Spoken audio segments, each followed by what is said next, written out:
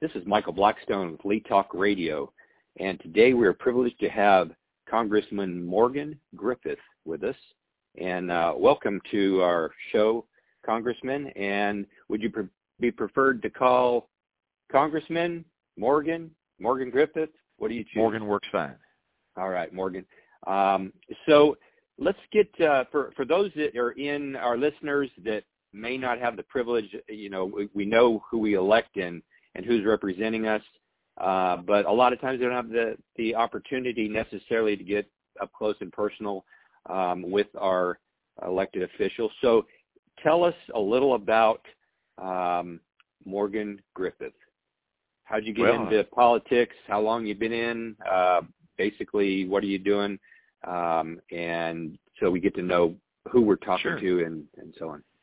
Sure. I started being interested in politics as a kid, and then when I got myself trained, I'm a big believer that God gives everybody talents and skills, but you need to enhance those. And for whatever reason, God gave me the ability to talk, and I just love law and politics. So I went off to be trained, starting at Emory and Henry College, where I did 4 years, and then Washington and Lee University School of Law. Appalachian School wasn't open yet, so the one that was closest to where I lived, and I grew up in Salem, have lived most of my life there. I've had a 0 to 1. I was elsewhere, but from one year on, I've been in Salem, and came back home to Salem and practiced law, and then got into the House of Delegates, and then in 2010 was elected to represent the 9th Congressional District in Congress.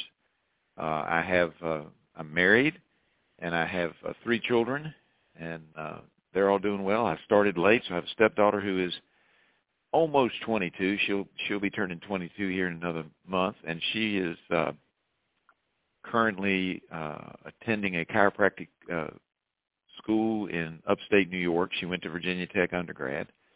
My boys are 16 and 14, and both of them are in school at Salem. Awesome. So you've got you not only are you represented in Congress, but you're also you've got a family, a growing family. So you're right in the thick of all of the stuff that every normal parent out there has to deal with on a day-to-day basis, which is very refreshing to know, because then that gives you, a lot of times, what is that? You take advice from people who or get information from people who have never done what they're talking about. So this is nice to know. Lee Talk Radio is for Lee County, Virginia. Primarily, it's the voice of the people, and we get out information and stuff to the folks here in Lee County. Even though it is primarily for Lee County, we cover Southwest Virginia and things, because we're intertwined in a lot of different things, government-wise, economically, and so on throughout this whole area. So, in the subject of Lee County economic development, tell me about what is going on, or what you had to do with abandoned mine, the land economic revitalization programs, and how is that specifically helping our people in Virginia? Yeah. So what happened was they created this program for the abandoned mine land economic revitalization program, they call it now. It used to be called the Abandoned Mine Land Pilot Project. To his credit, Hal Rogers, just over the line in Kentucky, created this program, but he created it only for Kentucky, West Virginia, and Pennsylvania, the 3 states with the most abandoned mine land. And when I saw that, I'm like, whoa, wait a minute. While Virginia may not have as much, our section of Virginia, down in the old coal mining areas and the ones that are still active, but particularly the ones they mined in the early part of the 20th century and the late 19th century, said, we've got probably just as much per square mile as they have. We just don't have as many miles of it because the rest of Virginia didn't do mining. And so I put in for $10 million a year. I had to fight for that. And because we couldn't do specific projects for your district at that time, I had to create this anomaly where I said it's the second tranche. And so I actually got money for Alabama and Ohio as well. And in fact, a couple of years after the program started, I needed some assistance making sure we could keep it going. It was again, I needed to do another amendment on the floor. And so I got my colleague from Ohio to help me out, and he says, well, we're getting $10 million a year? I said, yeah. I said, I got that for you. He said, well, thanks. I'll come help you fight for it. So we've been able to keep it in there, and it's going into its 5th year. And it brings in, a fair amount of money. And what we do is that local governments or others can propose projects. It goes through what used to be DMME, and I forget what their new name is. They changed the name. What's it called? Virginia Energy. But it goes through them, and there's a committee that has Southwest Virginia people on it and a representative from my office and then people from the state, and they go through the various projects and decide, where we should spend the money each year.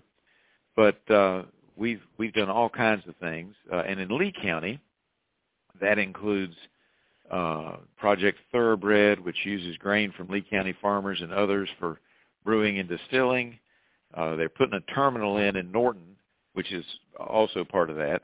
Then $500,000 for the Lee County Indoor Farm Greenhouse Project and $1.5 million for Lee and Buchanan counties growing hemp commercially while improving environmental effects of acid rain drainage. But it also does things like closes off mine portals. And in Norton, we took down the high wall so they can put in an industrial development park and hopefully bring in some jobs. And they've already got one employer who's locating there. And then some of it is tourism. While not in Lee County itself, the Devil's Bathtub is something that a lot of folks go to, and a lot of folks from Lee County go to that, as you know. And so we're working on a project there as well, closing off the mine portals. I call them entrances, but for the official parlay or parlance is to call them mine portals. But it closes off old mine entrances, and then at Devil's Bathtub we're creating a parking lot. Not a big deal, except that they weren't going to be able to do it without some money from this program. So we're trying to spread that $10 million around in the areas that used to mine in Virginia, in Southwest Virginia. And I've been really proud of that program from an economic development standpoint because it'll take a while to bear fruit. We've got one over in Russell County that's going to end up being 2 different industrial parks side by side, over 200 acres. And while, again, that's not directly Lee County, you and I both know a lot of people will, when they start creating those jobs there, and I'm told there's a prospect at one of those parks in Lee County, one of those industrial parks in Lee County, they've got a real hot prospect. It's nothing official yet. But every time we bring in more jobs into the region, there will be some people from Lee County who will be willing to drive over there when the wages are good. Yeah. Let me ask you a question. And this may not even be something directed at you, but in the county here, and they've got development underway. Our lower end, we call it the lower end or the west end of the county. This is the farthest end of the county that borders Tennessee, which you're going to go into Harrogate there, LMU, right. and then Middlesboro. So that end of the county, that is we have infrastructure issue there where sewer, water is needing to get out there. It's our most logical growth direction for the county. It is. So, I will tell you that we worked with the Army Corps to get a sewer project. I worked behind the scenes really hard with the Army Corps to get that sewer project they put in from Harrogate up to the veterinary school area there in Ewing. And we're trying to figure out, we're doing some behind-the-scenes finagling right now to see if we can't get that extended even further. But you're absolutely right. That there's some beautiful land out there, but it's also an area where you can see some real potential for growth. And I think Lee County, that's a real asset for Lee County, and I think it's an area where we can have growth. And anything I can do to help move things along there, I will. As far as the AML money is concerned, and this is the pilot project money, not the traditional money that was out there. But if somebody has a proposal and there's some abandoned mine land that we can improve, I would say get it with the county folks, talk to my office, and see if we can't put that on the list of things that will be considered in the next amount of money that comes through. So let me ask you this question, because you answered exactly where I was going with this. I recently did an interview with Richard Johnson, who is the director at the EDA here in in Lee County. And, one of the things we talked about was this specific subject. And, he said the Army Corps of Engineers has their own timeline. They are not one to be pushed, rushed, this, that, and the other thing. However, this project and this kind of stuff has been going on for a considerable amount of time. So my question to you would be, what can you do to help accelerate that? I mean, is it going to take the next 5 years or the rest of our natural lives to get this done? Or is something that you can do in your position push these guys a little bit faster, a little bit harder than maybe our local county government is able to do?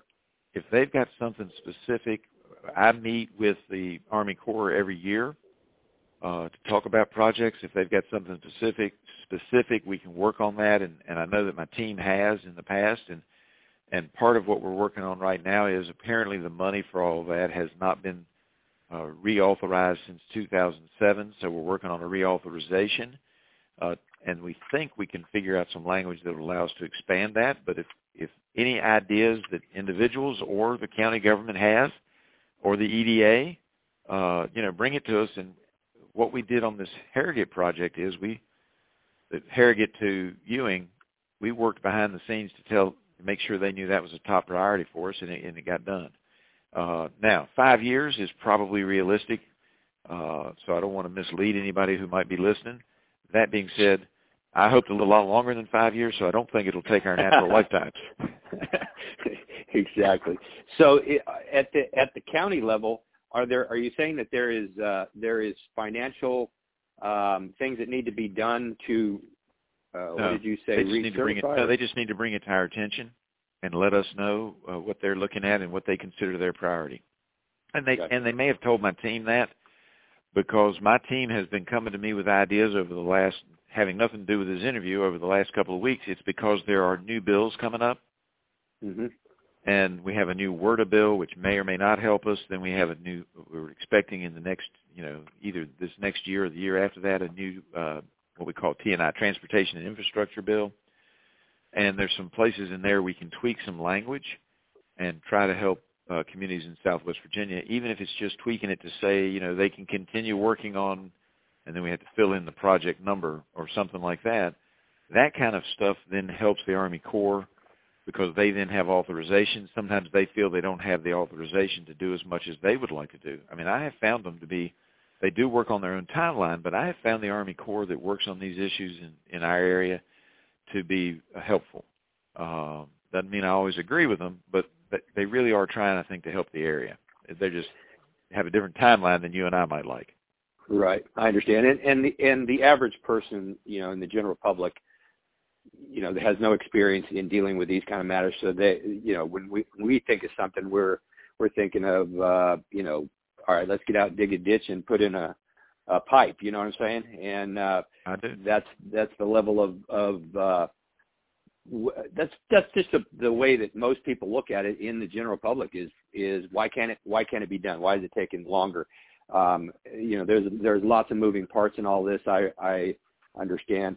We want to make sure that everybody across the state understands that Lee County is where Virginia begins. It's not where it ends. It's where it begins. And we want that infrastructure here so that when you step foot one toenail into Virginia, you're coming into Lee County, and we want the infrastructure. We want that growth, and we want to be able to push across this region. And I'm sure that's, a lot of you guys' way you're going at opportunity as well. Let's switch subjects and talk about our hospital. Yep. The reopening of our hospital. What did your office have involved in that? And just give me your thoughts on that whole program. From day one, folks in Lee County and Terry Kilgore, all of those folks were keeping me advised. In fairness, I was a little shocked when it shut down, because we had a meeting in August. And let me say that the two senators, even though we're in different parties, the two senators and myself have worked on this from the get-go on the federal side. But the local government the hospital board, and I forget the official name of it, but the one that took over when the hospital closed,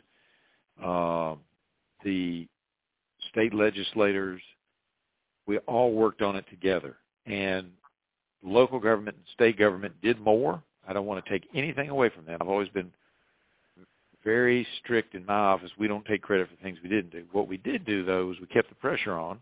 And like I say, the two senators and I were working together on this. We kept the pressure on to get something done, to get it reopened. We had a couple of failed attempts, as you know. We had a company that came in and wasn't successful. But we kept pushing, and we kept saying, when you need us to get you the licenses that are required in order to get Medicaid and Medicare reimbursement and the hospital designation, et cetera, we will be there to help, and that's what we did. We followed through all the way, which is why you had, Mark Warner and myself both showed up for the opening, because in D.C. we did not worry about party politics. The hospital was never a partisan issue, and what we did was we did everything we could do at the federal level. Now, that being said, I don't want to take anything away from the folks in Lee County and the state legislators who truly, Bill Carrico, Pillion, Kilgore, everybody worked their tails off to have that thing happen, and it would not have happened without us all agreeing that we were going to work together side by side, and each team was going to do their share and what they could do, and we were all there from the beginning and all supported each other, and I think that was very helpful. I think it's done wonders for our county, and credit and acknowledgement to Ballot Health and their organization who have helped on that side of things, and then all the state folks, county folks that you've mentioned. There was several years we were all sitting on the edge of our seat waiting, and there was some challenges. So I'm glad to hear that you guys, especially from the federal level on down, was exacting the right kind of pressure and unity and getting that going. Let's talk about a couple things. You are on the federal level, so let's talk about some national issues.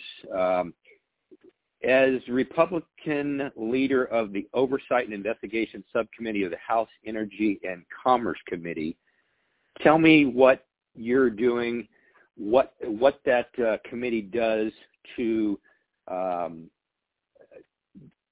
elephant in the room, finding out the origins of COVID-19. What are we really doing there?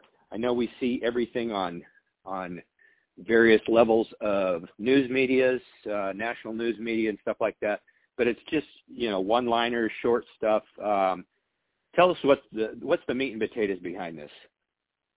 Well, the meat and potatoes is we don't know for sure. I'm convinced it was a lab leak at the Wuhan lab. I'm convinced that the NIH and Dr. Fauci's group, which is a subpart of the NIH, which is allergies and immunizations, I think they were a little bit negligent, and of course they've done a lot of other things, but just on the origins, they contributed. They didn't mean to. I'm not accusing anybody of doing anything intentionally, but they gave money to a group called EcoHealth Alliance. EcoHealth Alliance then did a subcontract with the Wuhan lab. Our representatives at the National Institute of Health knew or should have known that lab was not rated as secure enough to handle a virus that could cause death in humans. It just wasn't. It does not have the international standard. It did not meet that standard. Why we were giving them money is something that I want to investigate, and I want to bring in when we don't have control right now, so I can't bring them in until I get the gavel, but I'm hoping I'll have the gavel this time next year. And I will have to bring in the appropriate people, including Dr. Fauci, and ask them under oath what in the heck were they thinking.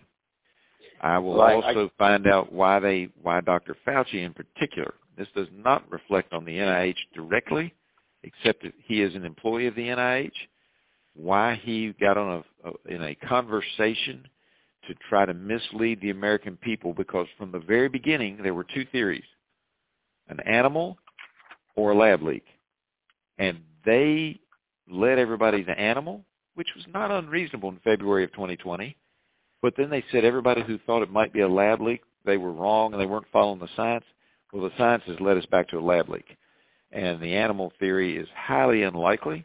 But Dr. Fauci was part of a conversation where they intentionally diverted people from looking at the Wuhan lab.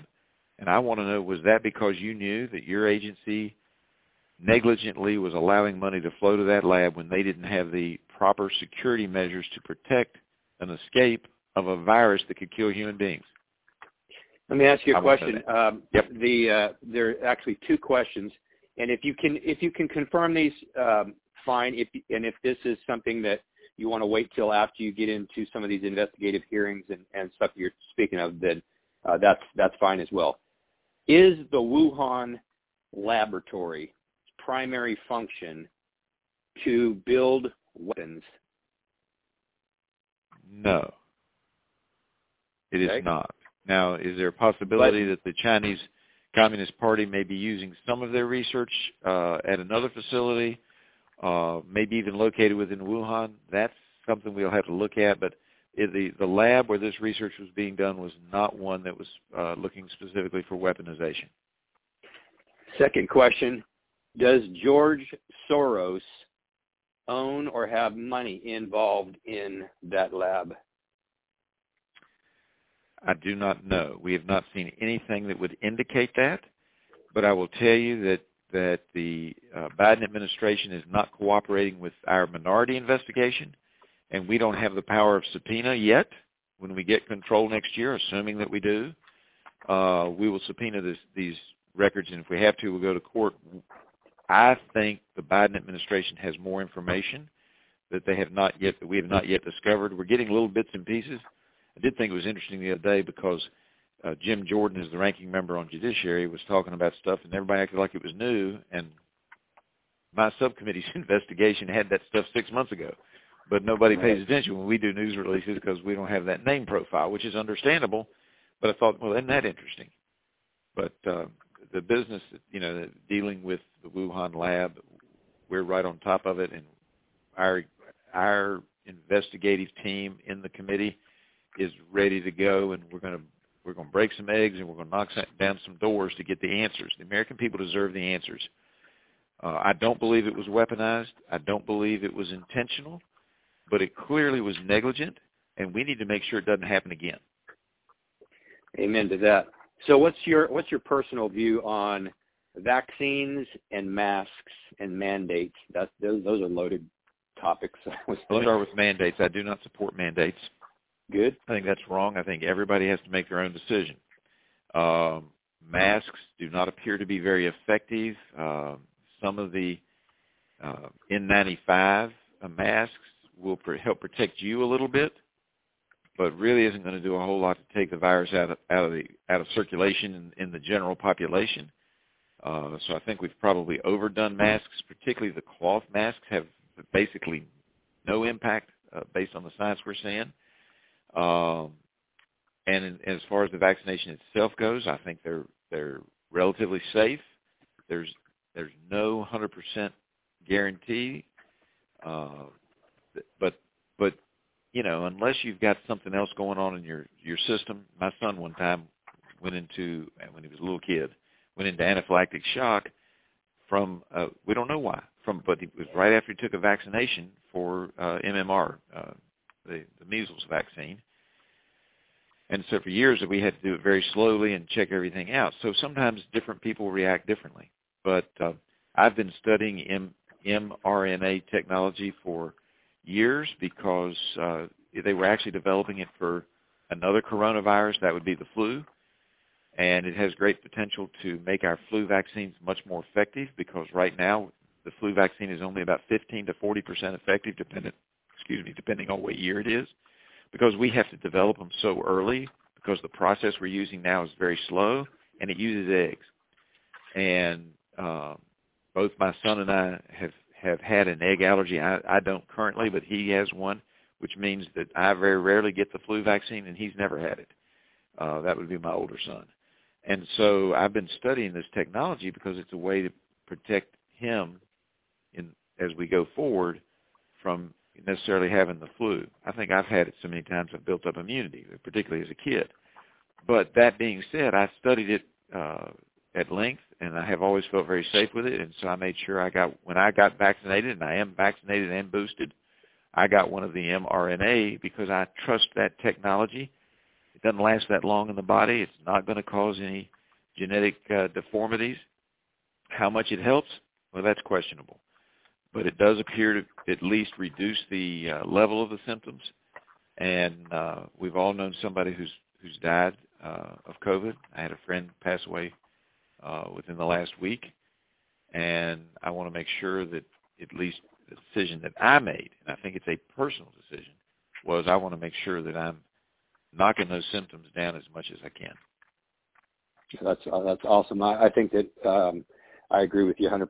It should be a personal choice. It should be something that you talk to your medical doctor, get the best thing for you. Those are the people on the ground that are most familiar with you as a person, as a body, and can medically help you in whatever is available. So two last things. I know we're getting close on some time. Something that affects and has affected and even been called the scourge of the Appalachians.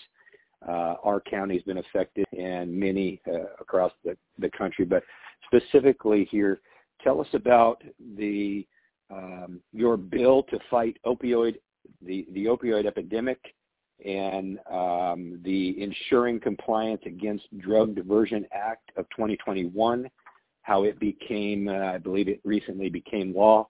Explain in basic terms, how does that affect people on the streets, and what is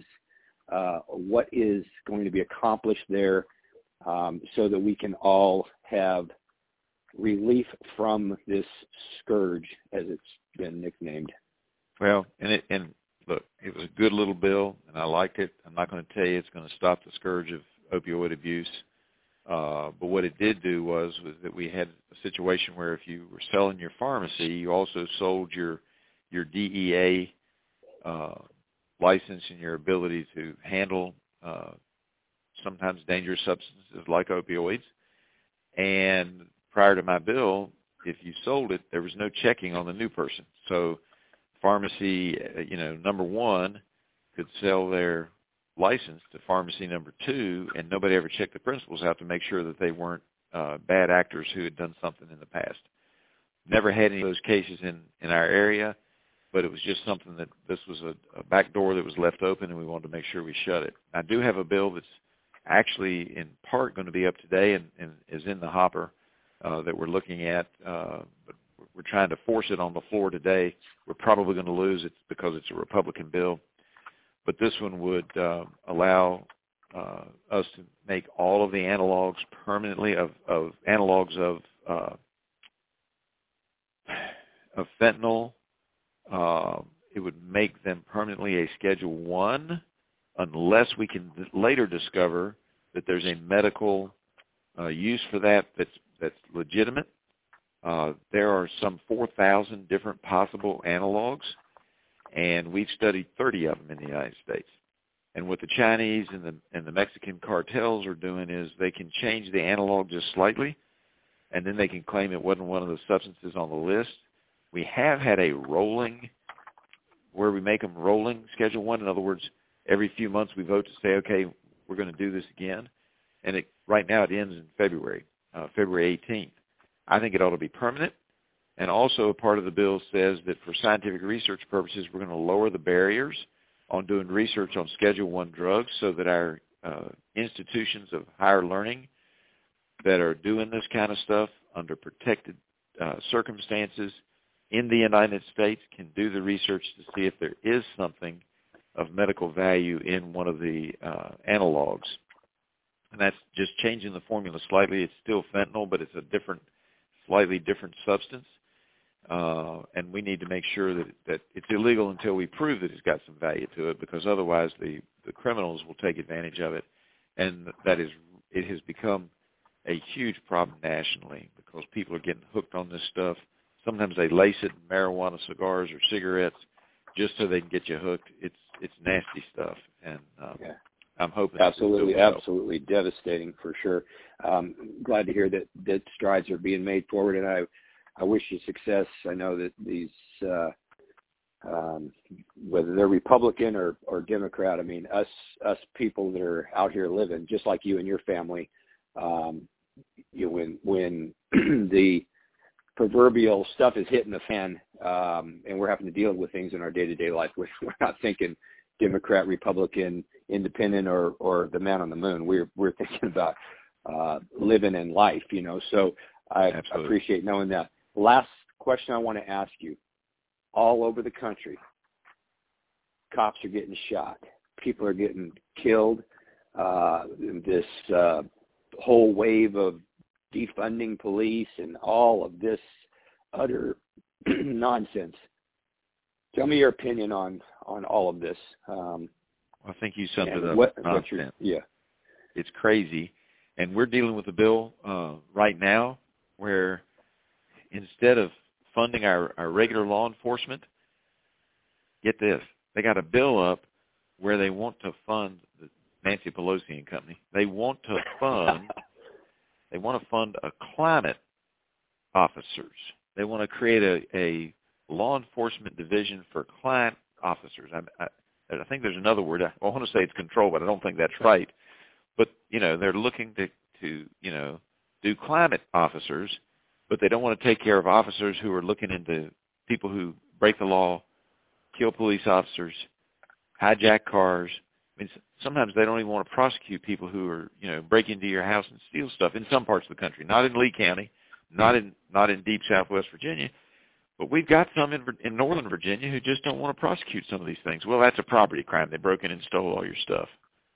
What? It's crazy.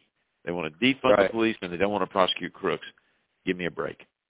Well, it's always that whole subject of, take the guns away and all of that things. And let me tell you something. When you are having some thug or bad actor crawl through your window and rape your daughter or your wife or something like that, believe me, you want every one of those guys wearing that badge or anybody with to be able to come and protect you. You know what I'm saying?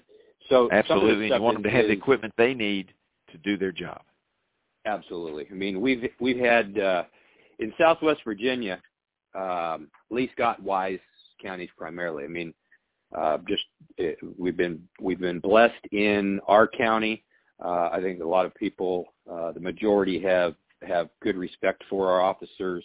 The sheriff department and our sheriff does a great job with what they do, trying to liaison and be fair and respectful to the general public. There's law and order. They got to do their enforcement and stuff, but they're very respectful and stuff of people. People do, we all make wrong decisions. And we have to move through that and beyond that. But one county over, we've had numerous shootings. We had an officer that was killed. I mean, it's been, and so those kind of things, it makes you stand up and open your eyes. They are coming closer. And so the swirl of all of this other complete chaotic nonsense going on all over the country, which is what we see on TV, is not necessarily hit the streets, but one county over, it has. And so that's kind of a scary idea. What federally can you guys do to help county law enforcement? These guys are underpaid. I know it's all regulated by the state and all that. But in our county, we're losing our population. When we lose our population, this doesn't turn into a go from a farming community to a bedroom community. It turns into ghost towns because we don't have funding for. It affects our school budgets. It affects our law enforcement budgets. How many officers our sheriff can put out on the streets per capita of people? All of this. What's the feds doing? How can we get help and get it soon? Well, what we can do, probably the most help, is to provide equipment, and that is something that we can do. We can put money in there for providing equipment, allow police officers in sheriff's departments to purchase equipment from the federal government. That is, the federal government's already paid for it, and sometimes they decommission it or whatever, but it can still be used in our counties, and we ought to facilitate that as much as we can, and that's what we ought to be doing. And then sometimes we will have special programs where we can underwrite an officer for a few years. We also have things like the high-intensity drug trafficking area program where we put extra undercover officers into various areas. Not every county is able to participate in that, but where we can do it, then the bad guys don't know necessarily who's coming after them, and a lot of times it may be a federal officer or somebody the feds are paying to come from a different district so that the folks who are in your county won't recognize them. Because in small communities, it's pretty easy to figure out who the sheriffs are, who the sheriff's deputies are. Yeah. Yeah. So there's things like that we can do. Congressman Griffith, I'm going to give an ends note here on constituent services. So to all of our listeners, Congressman Griffith's office is available to assist constituents dealing with federal agencies, including issues with Social Security, Medicare, veterans benefits. You can call their office at 276-525-1405, or you can visit his website at morgangriffith.house.gov. I really appreciate your time you spent with us today. I hope we can have you back soon, and good luck on everything that you're doing. Safety to your family. And thank you for being on our show today. Thank you very much. Glad to be with you. All right. Bye-bye. Bye-bye.